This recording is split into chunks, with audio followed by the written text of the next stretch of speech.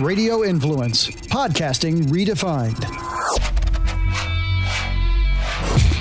Hey gang, welcome into the Place for My Head podcast. My name is Jerry P. Tuck. He is Brandon Thompson. Thank you once again for letting us keep you entertained and keeping it real with you for, an hour or so each week. We really appreciate the love and the feedback that we've been getting. And, it really, again, I mentioned it last week, it really hits home that we're really doing something positive here that, might be impacting some people. So that's a great feeling. How are you feeling after last week's show? You kind of put everything out there. Fine. Good. Fine. I mean, it's just my story.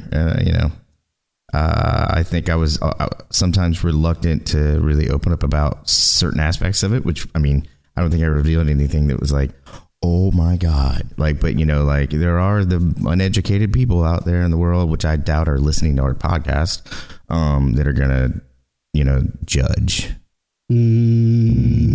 Yeah. So that's always been in the back of my head as a little bit of a fear. But you know what? Screw them. They want to judge. They can judge all day. Good. So to hell with them. To hell with them, because you know what? I feel good. Again, you're the happy guy on the chart. The hot damn guy. 10. So last week we kind of, obviously, if you heard the show, Brandon told his story, and it kind of led to the point of me, kind of putting myself out there.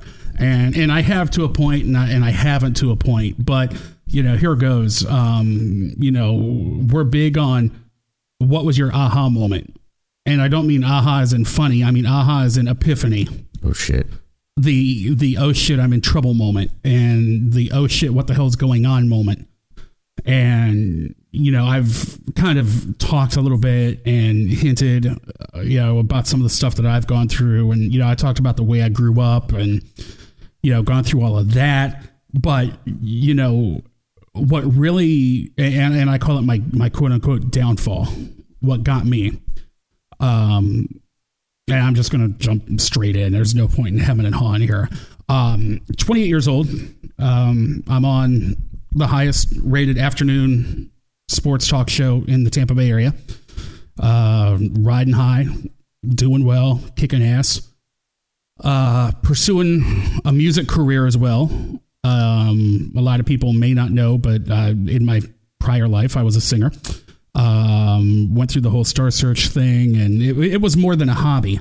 It was something that was actually going to be supposed to be pretty big. Had a lot of things in the works. Talking to some people in Nashville, had some things set up. I had actually almost moved to Nashville a few times to pursue it. So it was something that was actually kind of cool.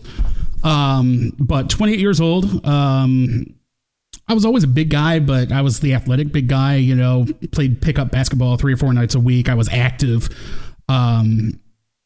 Woke up one morning and I had this weird pain in my right side. I'm like, oh, okay, maybe I just took an elbow or something. I really didn't think anything of it. A couple of days went by, it got worse. And my girlfriend, who's now my wife, looks at me and goes, you can't even stand up straight and you can't take a deep breath. Maybe, I don't know, here's a novel thought I haven't looked at. Yeah, right. And we've talked about before about the whole guy thing. Oh, I'm fine. Mm-hmm. So, I'm fine and, whatever. And she's like, no, you're not. And I'm like, well, whatever. So finally it got to the point I ended up in the ER because I literally could not stand up straight. And this is where the story begins. The doctor in the emergency room knew who I was because of my radio career. As soon as he saw me, he got it in his head that he was going to try to take advantage of a situation. Oh, shit. Okay. And we'll get into that. So, I explain the situation. I say, hey, I've got this weird pain in my right side. I can't take a deep breath. And he instantly goes, oh, it's your gallbladder. I'm like, what? He goes, oh, yeah, no, it's your gallbladder. Keep in mind, he hadn't run any tests.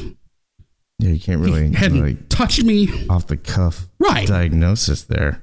And I'm like, I haven't had any symptoms other than this weird pain that I can't stand up straight from. My wife looks at me and I look at her and we're like, okay, he's the doctor. We're not going to argue with him. Goes, okay, we're going to schedule take your gallbladder out in 2 days. So you take the rest of the week off and, you'll be fine. Whatever. You're good. Okay. Literally, this is how it went. I'm like, gee. Okay.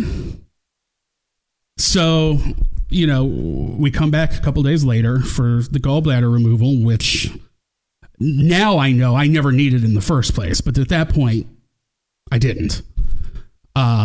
And the doctor's like, procedure's going to take maybe 45 minutes tops. Hell, you'll be able to drive home afterward. It's not a big deal. I do, a bunch of these a week. It's minor. It's no big deal. Like, okay, that's fine. So 2.5 hours into the surgery. Oh, no longer 45 minutes? Right. Okay. My wife and my mom are sitting there, and he comes out and goes, oh, yeah, the surgery was great, blah, blah, blah, blah, blah. Everything's good. Keep in mind, a 45-minute procedure that took 2.5 hours. Like, okay. So me being the smart ass that I am, I come to in the recovery room, and I'm joking around because that's my defense mechanism for everything. I'm fucking turned into a stand-up comic. They take me out of recovery, put me in a regular room for a couple hours. Doctor comes in and goes, so how you feeling? I said, hey, I'm great, but am I going to live? Ha, ha, ha, ha, ha. Mm-hmm. He goes, oh yeah, you're fine. I'm not even going to put you on antibiotics. So here's what I was thinking. I'm going, wait, what? I said, that's great. But before you get into whatever you're about to go into, why did the surgery take 2.5 hours? Oh, no, it was no big deal, whatever, blah, blah, blah, blah, blah. Here's what I was thinking. I'm thinking I just opened a brand new practice that cost me $2 million to open. And I think we could do a giveaway on the air, and I could do something a little better than handing out boobs. I want to give away like a gastric bypass, something that'll really help somebody. What do you think? Wow. Man, being 15 years in radio, man, it doesn't really shock me. But that's a whole new level, man. Fuck. I'm less than 2 hours out of surgery. That took almost 2 hours longer than it should have. That's terrible, man. I said, and I just looked at him and went, are you serious? He goes, yeah, I was just thinking, I quote, I think I could do something a little better than hang boobs, end quote. This is my mom is sitting right next to me. And I just literally, I looked at him and said, there's a time and a place. Now's not the time. Oh, shit. What's going on? Oh, no, you're fine. Again, I'm not even going to put you on antibiotics. You could drive home. You're good. Okay. I'm with you. I don't. You know, but you don't know where this is going. Right. So, I don't know. I guess how'd the giveaway go? There was a giveaway. So I don't know. I guess the surgery was on a Wednesday. It was like a late Wednesday. So we'll say late Wednesday. We'll call it Thursday because it was late Wednesday. Saturday afternoon. This is in March, so the basketball tournament's going on. Mm-hmm. Me being Mr. Sports Radio guy, I'm not a big college basketball guy, but I'm watching the tournament because of work. Yeah, right. It's prep. Well, I couldn't breathe. I was like real short of breath, and I'm like, there's something going on here. And, this is on my wife and I, our 1 year anniversary from the day we started dating. Mm-hmm. Right. I'm like, I can't breathe. And it steadily got worse that Saturday. And she's like, we need to take you back to the ER. Something's not right. Right. Well, me and my stubborn pride, I'm like, well, I'm not leaving until after this basketball game. I got to watch the game. She's like, you're a fucking idiot. Yeah, you are. I said, well, then I'm a fucking idiot that's watching this goddamn basketball game. So in the length of a basketball game, so figure 2 hours, it got progressively worse. Right. To the point she called my mom. My mom came over to my place, and they both talked sense into me. Get up. Let's go. I was readmitted into the hospital with a collapsed lung. Holy shit. And it turned out that I had a MRSA staph infection inside of my chest. Because what he didn't tell us, and which is why the procedure took almost 2 hours longer than it should have, is that when he took my gallbladder out, which we later found out didn't need to be done. I was just about to, yeah. He hit my liver. And all of the bile and the crap that's in your liver seeped up into the right side of my chest cavity. It's solidified in my chest. So like when you breathe, your chest goes in and out. Yep. Well, it's solidified in my chest. My lung couldn't expand. Mm-hmm. Hence, it collapsed. Right. It had nowhere to go. Right.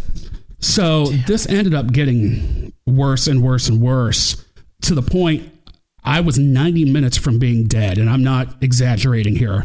When they readmitted me, the chief of surgery is the guy that readmitted me. And I didn't know who he was at the time.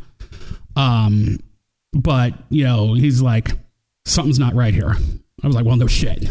The next day, the doctor that caused all this walks into my room and goes, I just want to let you know there was nothing I did that caused any of this.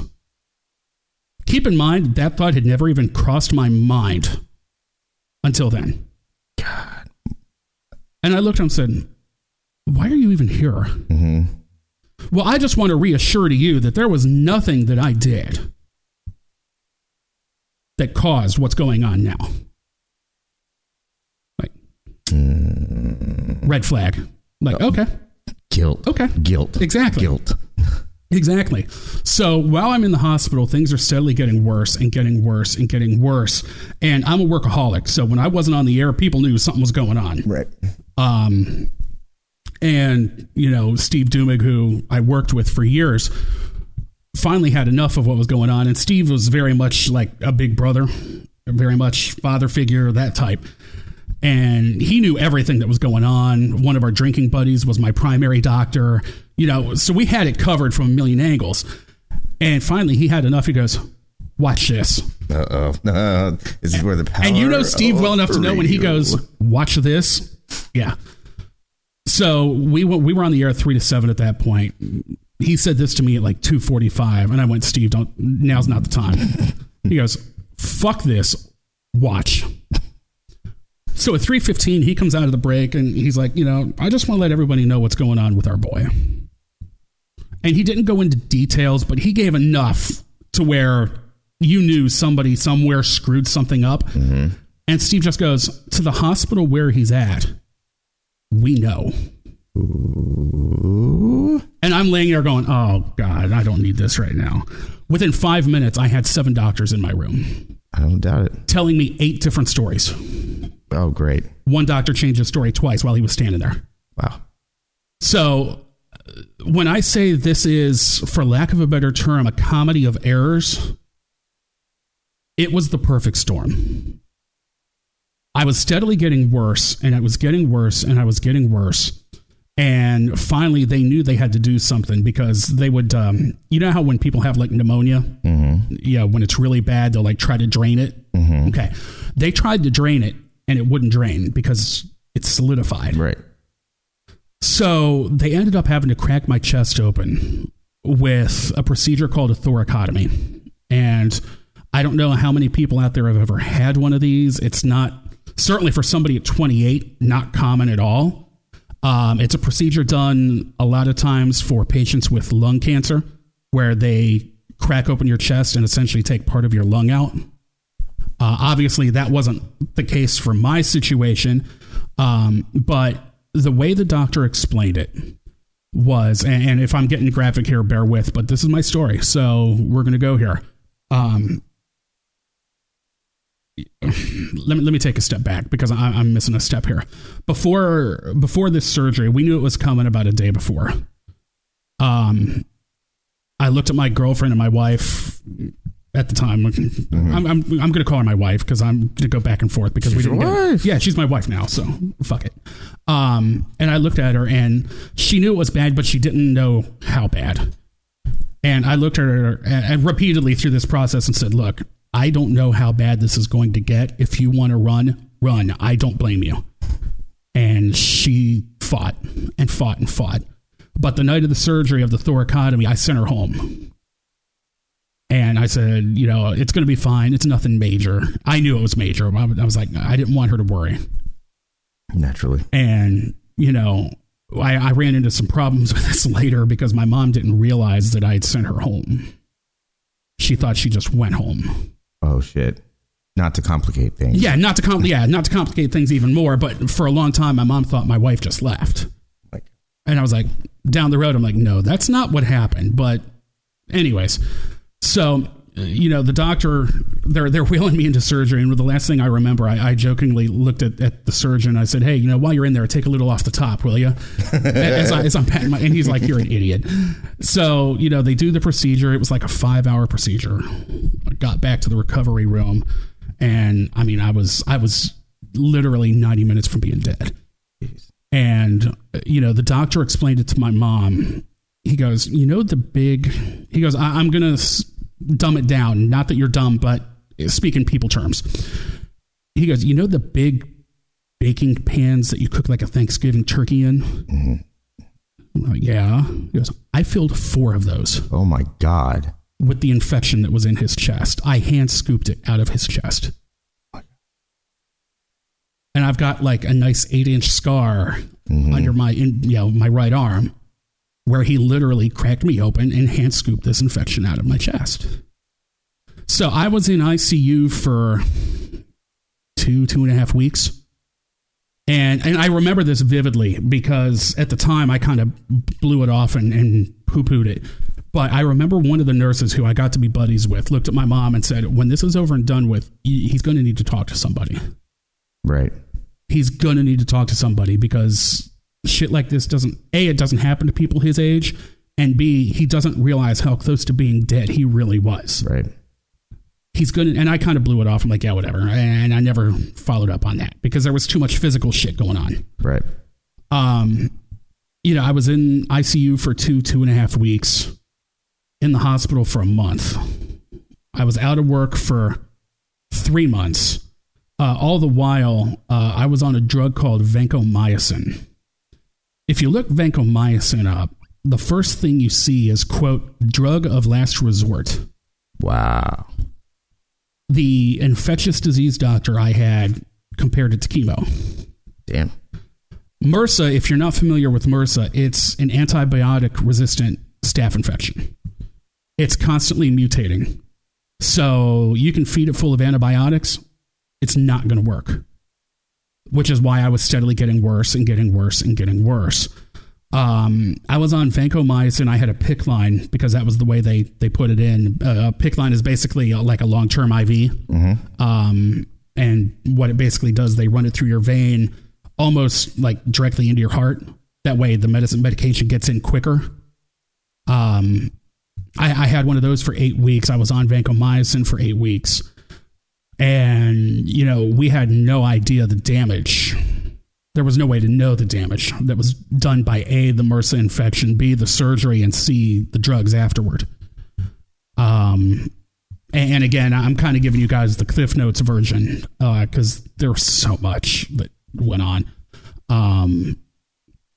And I've never really discussed this publicly.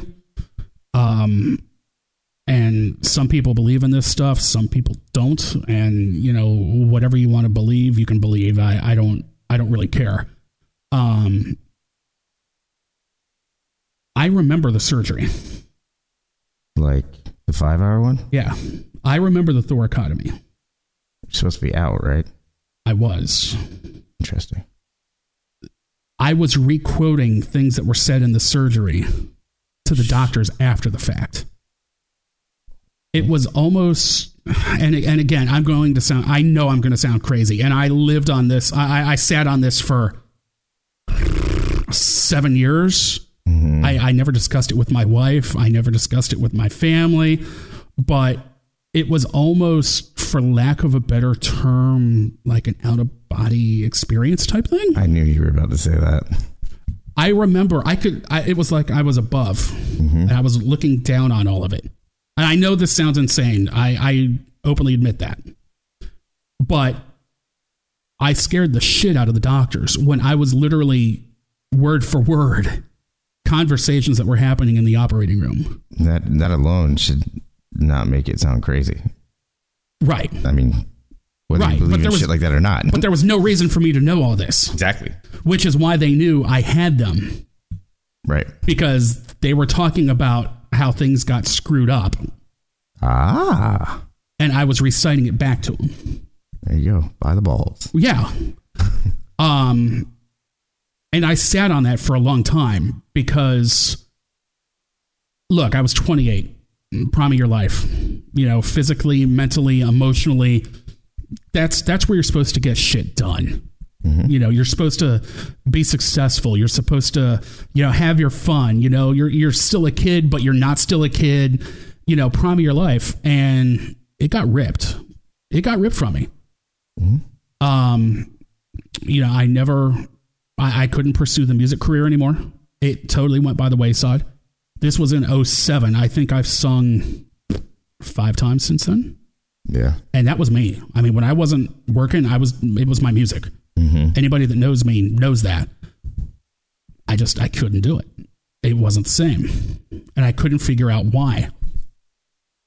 I went back to work after 3 months, which sounds like a long time. But truthfully, for where the physical damage and the mental damage that happened was way too soon. Yeah. Way too soon. Like you came back too soon, right? And I came back full time, full bore. Yep. I didn't ease myself back into it. Right. So all of this is going on and, I'm trying to recover, and physically and, weird things were going on. Like I'd go for blood work 1 week and it would be sky high. Mm-hmm. 2 weeks later, I'd go for more blood work, the same blood work, and it would be flatlined. Mm-hmm. I mean, it was a total roller coaster. And they were like, well, okay, maybe it's the drugs that you're on, because I was on morphine pills for 3 years. Holy shit. I shouldn't have been on morphine pills for 3 years, but that's neither here nor there. I was on the heavy antibiotics at that point, but we weren't getting any answers and I wasn't getting any better. So were you, like, during this whole time, were you feeling like shit? Oh my God. I was a zombie. Okay. I was a zombie. I've got a high pain threshold. Like, you could hit me by a bus and I'm not selling it. I'm not. That's just how I am. Right. But I was a miserable prick, but I wasn't healing. Mm-hmm. I wasn't getting any better. And, I mentioned my primary doctor at the time, who's still one of my best friends in the world. He's the one in the hospital. He goes, look, I don't know what's going on, but if you hear the letters MRSA, you call me immediately. MRSA. Okay. He goes, you hear these letters, you call me immediately. That was 3 days before the hospital caught on to what was going on. So this guy was in tune. Got it. So, I went to go see him and I'm like, Doc, you've known me forever. Something's not right. I'm not bouncing back. He's like, well, I can't really put my finger on it because everything we've tested for has come back fine. There's only one other thing I can really test, but I don't see a correlation here, but let's do it. I was like, okay. So it was like hormone levels. It was testosterone. It was adrenal. And all of those levels were literally non-existent. A 28-year-old guy, they say your testosterone levels should be between like 400 and 900. Okay. 28 years old, probably closer to 900. I mean, let's be honest. 29 or 20-year-old guy, you're getting it in. You know what I'm saying? Prime. My testosterone level was 88. Oh, shit. And he walked in and he laughed and he was joking. He's like, I just had an 82-year-old guy walk out of here with more testosterone than you do. I'm like, okay. He goes, but it's bigger than that. There's more going on. He goes, I don't think it's not a testosterone level while you're not healing. My cortisol levels didn't even register. And cortisol, if you don't know what cortisol is, basically that's like your fight or flight response. It's adrenaline, for lack of a better term. So like when you're amped up and you're like in the zone, for lack of a better term, and you're like focused and nothing, that's your adrenal system. That's adrenaline. That's cortisol. Mine was non-existent. If you don't have cortisol in your body, you die. Damn. Like literally, like it's that bad. So that led us down the road where, we were talking last week about, I could relate to the overdose, the dosage of the medication, mm-hmm. because, okay, he's like, okay, here's what we're going to do. We're going to give you, we're going to start you on 30 milligrams of hydrocortisone, and I want you to go see an endocrinologist. I want you to go see a specialist. Like, okay. So the hydrocortisone worked, the blood work started bouncing back slowly, a little at a time, and then it would quit working. So I'd start feeling better for a couple weeks. I'm like, okay, maybe we're finally on top of it. And then it would quit working. Mm-hmm. Okay, well, we're going to up it to 45. Okay. It would work for 3 or 4 weeks. I'd go back after 6, quit working. Mm-hmm. Well, we're going to up it to 6, and it was a vicious cycle. And, you know, think about the roller coaster effect that it has on your body. Taking out, you know, the depression issues that I had going into this, and the issues that I had long before this ever started, the family issues, my childhood, all of that kind of shit that we've talked about before. Now throw this on top of it. Throw in the physical, throw in the mental, throw in the weird out-of-body bullshit, whatever the hell that was that I went through. Right. Because for a long time, I basically called it survivor's guilt. Because had I been a little old lady or a little kid, I wouldn't have survived that. I had doctors look at me and go, I have no idea why you're here. You should have been dead. And it's like, how do you process that at 28? I don't know, man. You know, and so that played a heavy role in the mental side of things, because I had all the depression issues and all the issues I had before.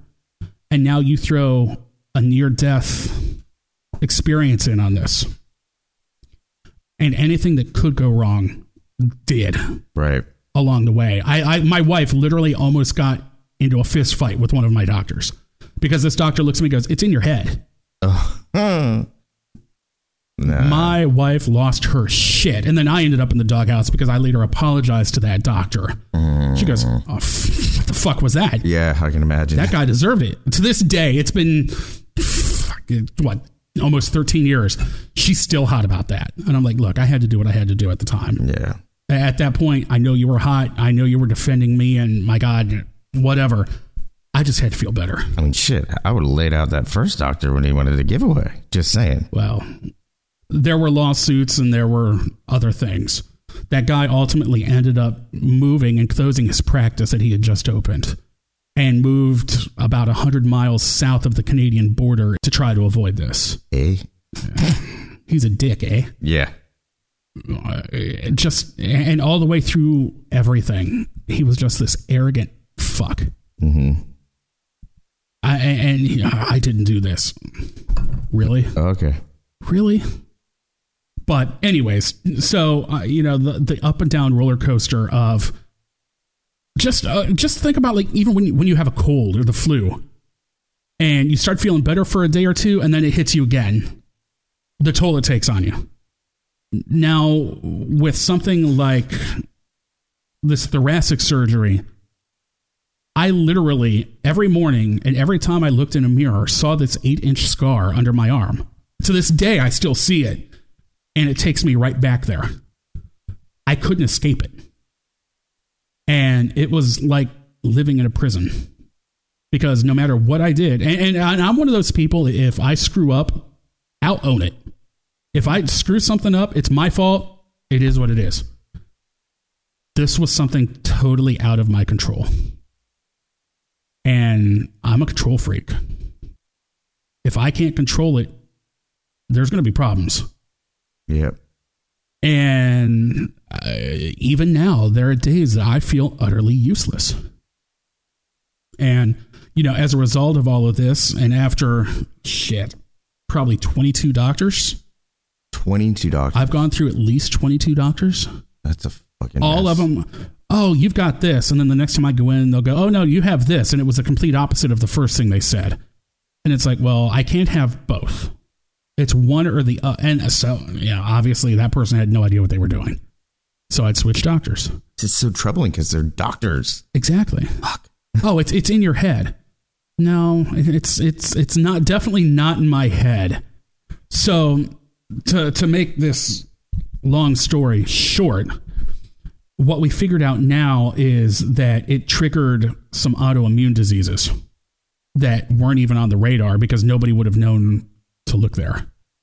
The big one I deal with is called Hashimoto's, which basically, in layman's terms, your immune system attacks your thyroid.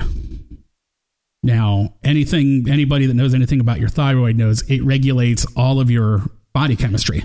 Yep. Which would explain back then why, well, your levels are sky high this time, but the next time they're dipping down low. It was a roller coaster.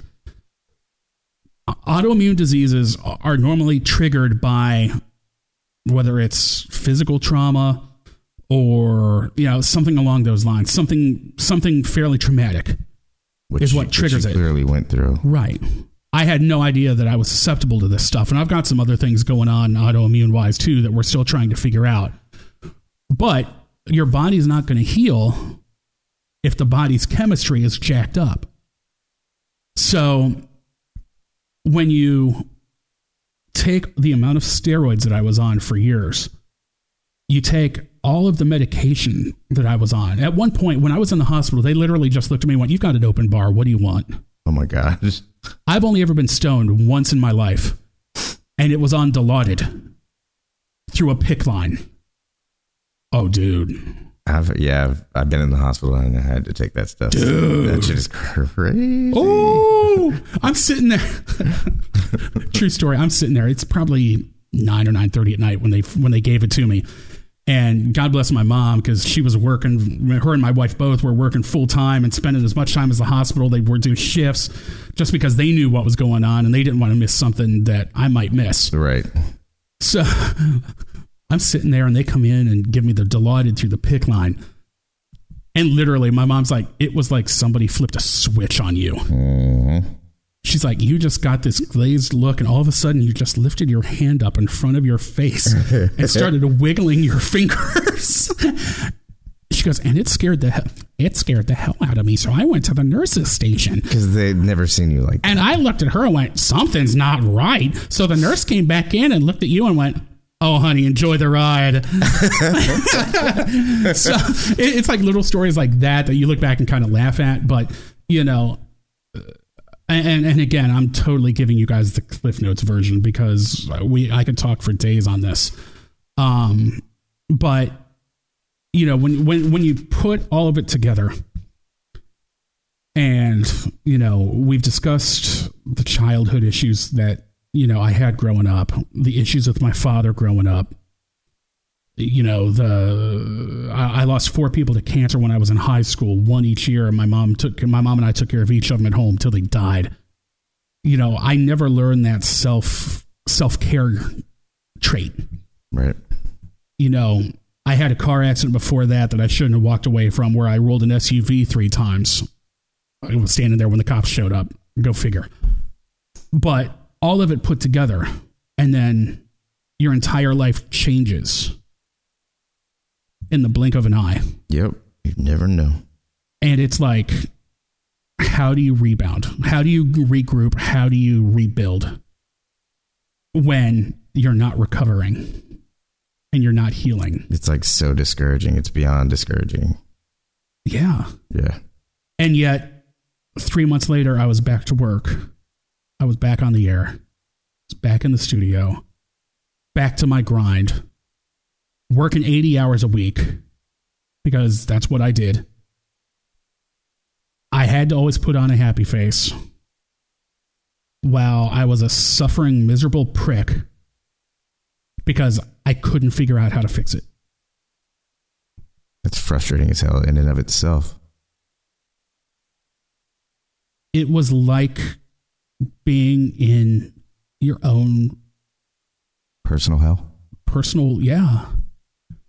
And those closest to me, outside of my mom and my wife, I would always get, "Why are you living in the past? Let it go." All of this stuff happened years ago. Why does it still affect you? And it's like, you guys have no idea. Yeah, because you're not 100% healed. You're still going through after all that shit. But they don't know that. They don't know that because I'm back to work and I'm back grinding and I'm not. I'm back. Should be back to where I was. Oh, and you're putting on the. I'm fine. Face. I'm fine. Yeah. Yeah. You know, even, you know, and I'm very blessed because, you know, my wife's family is pretty close to us, you know, but they had no idea the extent of what was going on. Right. Because I didn't want the world to know. So like I said, March will be 13 years.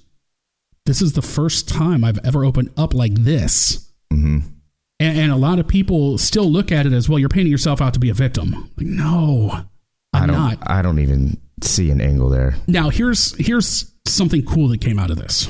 This is back in 2007, so this is the days of MySpace, okay? Ooh. Good old Tom. Yeah. We like Tom. Tom was everybody's friend. Yeah, he was. He was in your top 8. Yeah. Yeah. He'd kind of bounce around in that 8. I'm just saying.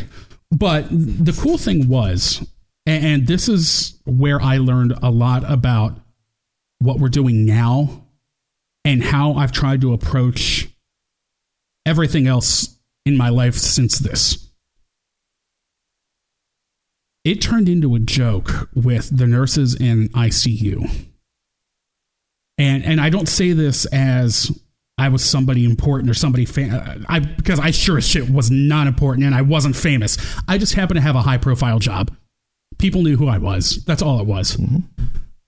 Well, somehow about a dozen of our listeners found out the hospital I was in. Mm. And we have no idea how.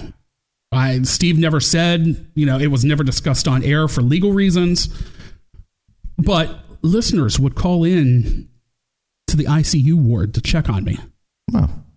And it wasn't like it was legit concern. Yeah. And you know this from your radio background. Mm-hmm. You don't think about the impact that you may have on people's lives because we look at it as a job. Yeah. You don't look at it as the fact of, people get to know you without you knowing that they're getting to know you. Well, and Steve and I always joked. He's like, you were 19 when you started. Mm-hmm. People watch you grow up. Yeah. The first time you got shit-faced, we made a 4-hour show out of it because it was with me and Mike Allstott from the Bucks. Mm-hmm. We took you out. We made a 6-week bit out of it, knowing we were going to fuck you up. People watched you grow up. Mm-hmm. And I never thought about it like that, but he's right. And that's why I'm always so open and transparent now, because while all of this was going on, I'd give updates on social media. And then one by one, I'd have people reach out to me and go, I know it's different, but this is what I'm going through. Sort of like what we've been doing here. Bingo. Yep. It's different because obviously, this is what I have and this is what I'm dealing with and this is what you have and this is what you're dealing with. But how are you getting through it? Exactly. I'm like, I don't know.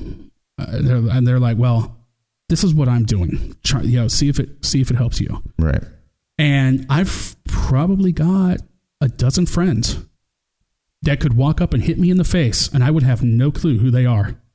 Because you only speak to them. I know the voices. Yeah. From being on the air. And I know their words from messaging. Right. I've never met half these people in my life. And they know more about me than some of the closest people in my world. But it was being relatable. Yep. They're like, hey, I get it. You're not the only one. And that helped a lot. I still dealt with my issues, but that helped a lot. And that's why ever since then, that clicked with me. I'm like, if you need to connect with people. You need to, and that's why I'm so open and honest and transparent. And it bites me in the ass sometimes, and I get it. And a lot of people misconstrue it. A lot of people think, well, you're being a victim and you're doing this and you're doing that and you're living in the past. Let it go and blah, blah, blah, blah, blah. Yep. It's like, no, I'm not. You don't get it. And these people didn't know what I've been dealing with because, frankly, it's none of their business. But B, they just assumed everything would be okay. Yep. Well, they're not educated. So this goes back to what I said about having the survivor's guilt. I knew I shouldn't have walked away from it, but I did. So now, on top of dealing with all of that, I'm looking at it going, why am I still here? Almost like you don't deserve it or something. Yeah. Why? What's my purpose? Mm-hmm. Why am I still here? You know, because of all of that, I've got a shit ton of trust issues. I can only imagine why. I mean... Right, but this is the stuff that people don't think about. Right. Yeah, because of this, I have turned into one of the most cynical fucks you'll ever meet in your life. But the problem is, I never saw that I was turning into that. Mm-hmm. I never saw that change. And it finally manifested back in 2013 when it just all came to a head. And I reached a breaking point because I was still dealing with all of this. I still wasn't healing the way I should have been. Now I'm on 120 milligrams of fucking steroids every day. That's messing with my head and messing with me physically and messing with everything. Today? No. At that point? Yeah, at that point. Okay. No, I stopped the steroids cold turkey. Like, done. Which was the worst thing I could have done. But I did. I had to for my sanity. Yeah. But in summertime of 2013, I had all of this shit going on. I was questioning life, questioning my existence. Work had turned to shit. You know, there was a bunch of office politics that, don't need to be discussed, but a lot of things going on. And I was in a job where it was every man for themselves. And, people started infighting and it got bad.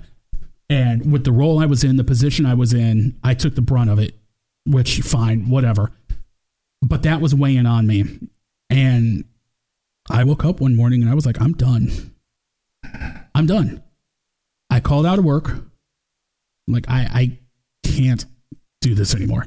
The moment. The aha moment. And I was sitting at home. My wife was at work. And my mom and I are close. I talk to her a time or two every day just because she's the only real honest to God family I have. And subconsciously, I had called basically to tell her goodbye. And I was sitting there with a bottle full of muscle relaxers and I was done. So I called her, talked to her for 10 or 15 minutes, and she could tell something wasn't right. She could tell. Hung up from her, she called my wife and goes, have you talked to him? She's like, no, but I will. And I talked to my wife and, had that conversation and hung up and was sitting there looking at that pill bottle. 45 minutes later, knock on my door, my mom. Mm-hmm. She knew. Mother's intuition, maybe? She knew I was done. Right. And, she ended up leaving work. She knew something was off and she knew I wasn't right. And had she not shown up, I probably wouldn't be here because my wife showed up about 10 minutes after her. Mm-hmm. Had they not shown up, I probably wouldn't be here. And that was my aha moment. Right. And outside of her, outside of them, my mom and my wife, and God bless this friend of mine, and I want to have her on the show at some point. She does a lot of social work and a lot of work with DCF. I grew up with her. I mean, when I say grew up, I mean, we go all the way back to kindergarten. We lived a block apart. Wow. I picked up the phone and said, look, I need to talk to you. This stays between us. This is where I'm at. Here's what's going on. This is what's gone on. I need to talk to somebody. And within an hour, I had an appointment with a therapist that I saw for about a year and a half. And I never took medication. I don't want to say I was lucky not to have to go through that. So like last week when you talked about the medication, that was, I get it, but I obviously go down that road. Yeah, that wasn't my experience. Right. But that's why I wanted involved with what we're doing, because I know there are a lot of people out there that can relate to this, that can relate to my story, that can relate to your story. And because ultimately we all end up in the same fucked up place. Yeah. Of God, I just went out of this feeling, right? Yeah. Yeah, absolutely. And no matter how you got there. Yeah. And I mean, like I said, I'm totally giving you the Cliff Notes version. I could write a book that would make Stephen King cringe. The doctor that caused all of this walked in after the thoracotomy. Now, I'm allergic to adhesive. So like adhesive tape, Band-Aids, simple shit like that. Don't ask. I don't know. I'm weird. Hopefully not sutures, because they've got adhesive. Oh, really? Yeah. So like even now, you take a Band-Aid off and it'll take the skin with it. Oof. Right. So they basically had what they called their wound care team taking care of the incision site, which also ended up infected with MRSA and all of that. So I'm laying on my side, on my left side, with my right side up, my arm up, so they could, treat the wound under my arm. Mm-hmm. And this fucking doctor, man, walks in, smug as can be. And keep in mind, I have my head buried in a pillow because I'm 2 days out of having some dude's hand inside of my chest. Go figure. Yeah. And this son of a bitch looks down and goes, wow, a thoracotomy. I've never seen one of those before. That looks like it hurts like a motherfucker, doesn't it? God, this piece of shit. Brandon, that's a direct quote. That's fucked up. Man. The mistake he made, the wound care nurse was standing there when he said it. She heard him say it. And she literally went, did you just say what I think you said? And he just turned around and walked away. That nurse went to the CEO of the hospital directly. Awesome. 20 minutes later, the CEO of the hospital was in my room. Jesus, man, this story. It's insane. It is insane. And it's almost unbelievable. And like I said, very few people know what really happened. Right. And like I said, because of my job, a lot of people know me. A lot of people think I just vanished because I quit going out. I distanced myself. I have quote unquote friends that I haven't talked to since then. Mm-hmm. I get it. Because I'm not the same person I was before. And the problem is I deal with, okay, well, if I'm not that person and that's who I was for 28 years of my life, who the fuck am I now? Mm-hmm. Who am I now? Because everything I knew got ripped. Right. It was ripped from me. Mm-hmm. Everything I had always worked for. So in my life, that was now the third time that I was literally starting over from scratch. The first time, I'll call it when in high school, when I was losing all of the family members and shit, because I missed out on a lot of the fun high school stuff, whatever. You're 18. You want to start your own life. That's what you do. Mm-hmm. That's starting over, number one. When my parents divorced, I was 22 or so. But everything I had, I was saving to start, to get my own place, to this, to that, to the other. Well, when my mom finally left my father, everything I had went to make sure she was safe. Right. So literally we went probably 3 weeks, 4 weeks, where we had nothing more than one change of clothes and a pillow. At one point, we were practically living out of our car that one of my old bosses said, I know what's going on. Here's a hotel. Yeah. But outside of that, nobody knew what was going on because I couldn't present that. Mm-hmm. So that's starting over, number two. Built myself up, built my career up. I had a lot of people that had big plans for me radio wise, and I know that. I was mentored by some pretty incredible people. And, my music thing, I had fronted a couple bands. We were getting noticed. I talked about the Nashville thing. I had a gig set up where I was going to be a demo singer to get my name out there a little bit with some record labels and some songwriters that I'm friends with up there. Gone. It's terrible. The night of my thoracotomy, I was supposed to be singing in charity event that was to raise money for a pediatric cancer foundation. It was like a local event with local media people and this and that and the other. It was fun. I mean, we ended up raising like 10 or 15 grand the first year and like 30 grand the next year. But the night of the thoracotomy, I turned Bay News 9 on locally here in Tampa, and they're doing a piece at the event that I was supposed to be singing at, that I helped organize. I was on the board to help organize this, and I no-showed, and nobody knew what was going on. And I looked over at my wife and I said, I'm never going to sing again. Damn, man, that's... And so I've lived with that because my career and my music were always my identity. Well, I'm not those things anymore. Not that I can't sing, it doesn't feel the same. Right. Because I've always done everything on emotion. And like you talked about last week, when you said, you know, when you were on I think it was the Wellbutrin, and you said you just didn't feel anything. Yeah. No, yeah. Well, it made me batshit crazy. I fucking hated it. Yeah. Right. Okay. That's exactly how I felt for 13 years. Way too long. I always wrote. I would write songs, write this, write that. I would sit down in front of a piece of paper and stare. Yeah. I couldn't put it into words because how can I make somebody else understand if I don't understand? Right. If I don't get it, how can I make somebody else get it? All the while, I'm watching what this is doing to my wife because she sees me day in and day out. Mm-hmm. And my God, this woman, I don't know. There are literally days I look at her and go, I don't get it. Why are you still here? and I'm not just saying that. I'm serious. No, I understand. I'm like, you deserve better than this. And then she smacks me in the back of the head and we go on. But, you know, I don't.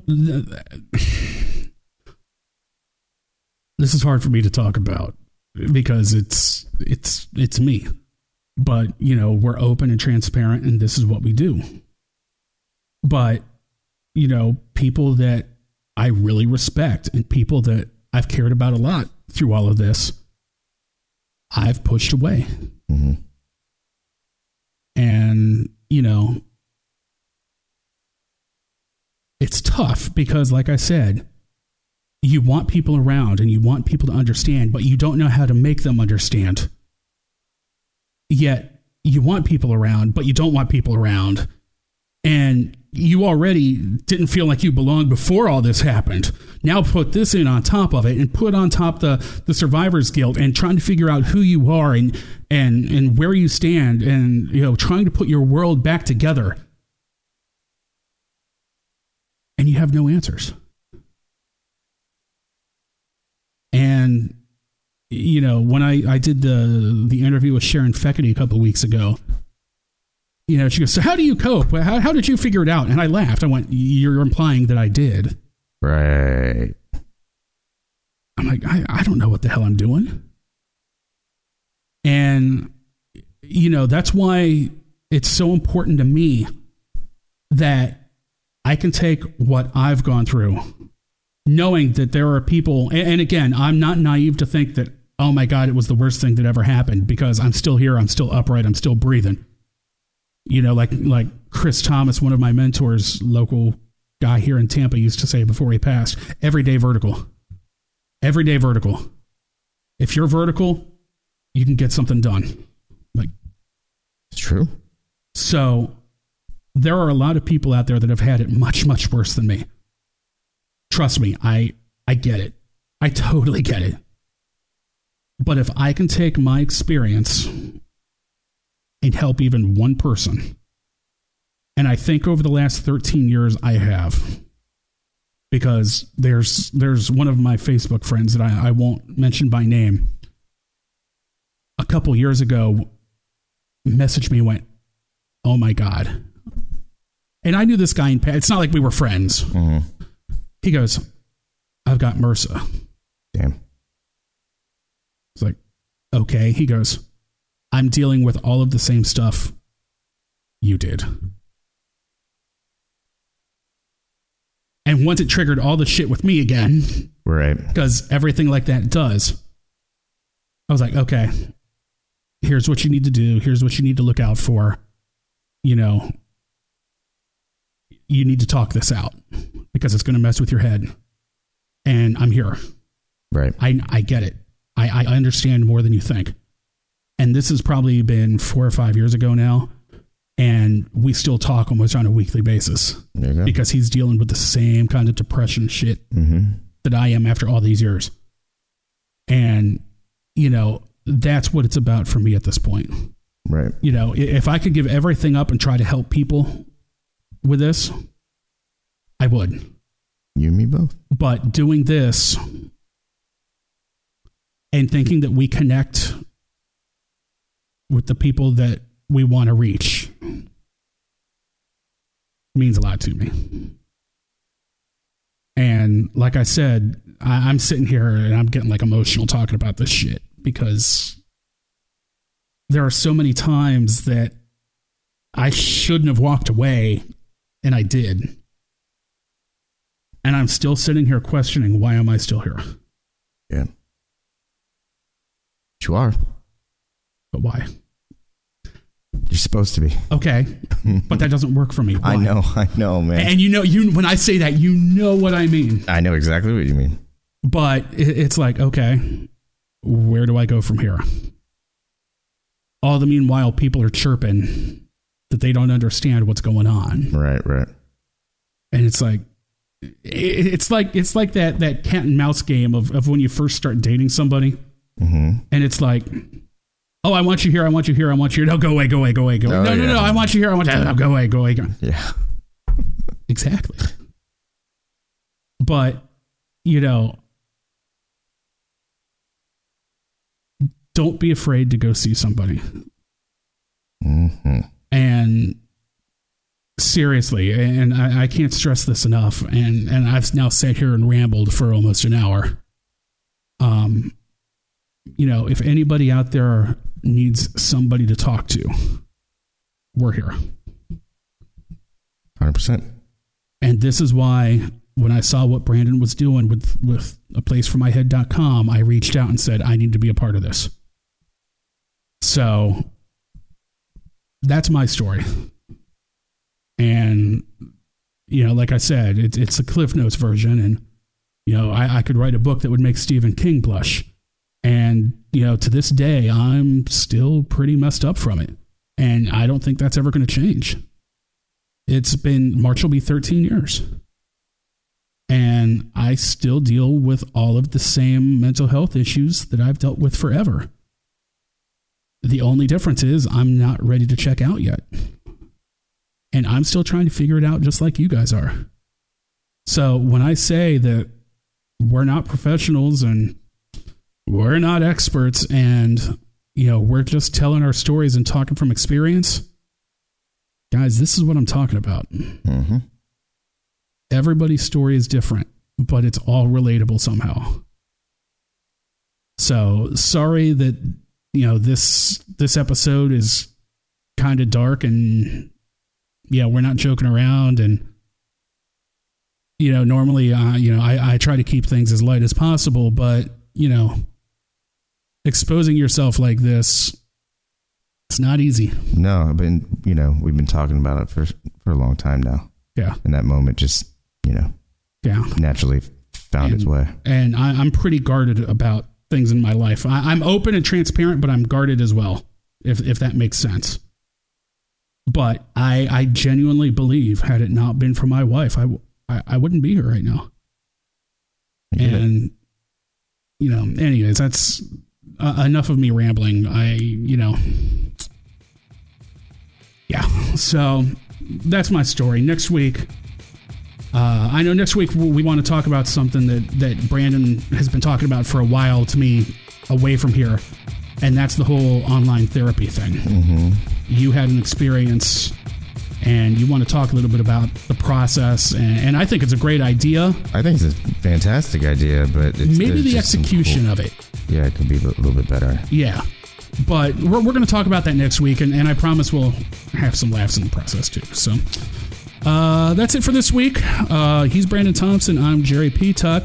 And, you know, thanks for letting me ramble for an hour. I guess didn't think it was going to take that long, but I thank you for giving me your ear. So until next week, guys, don't forget to hashtag Get It Out.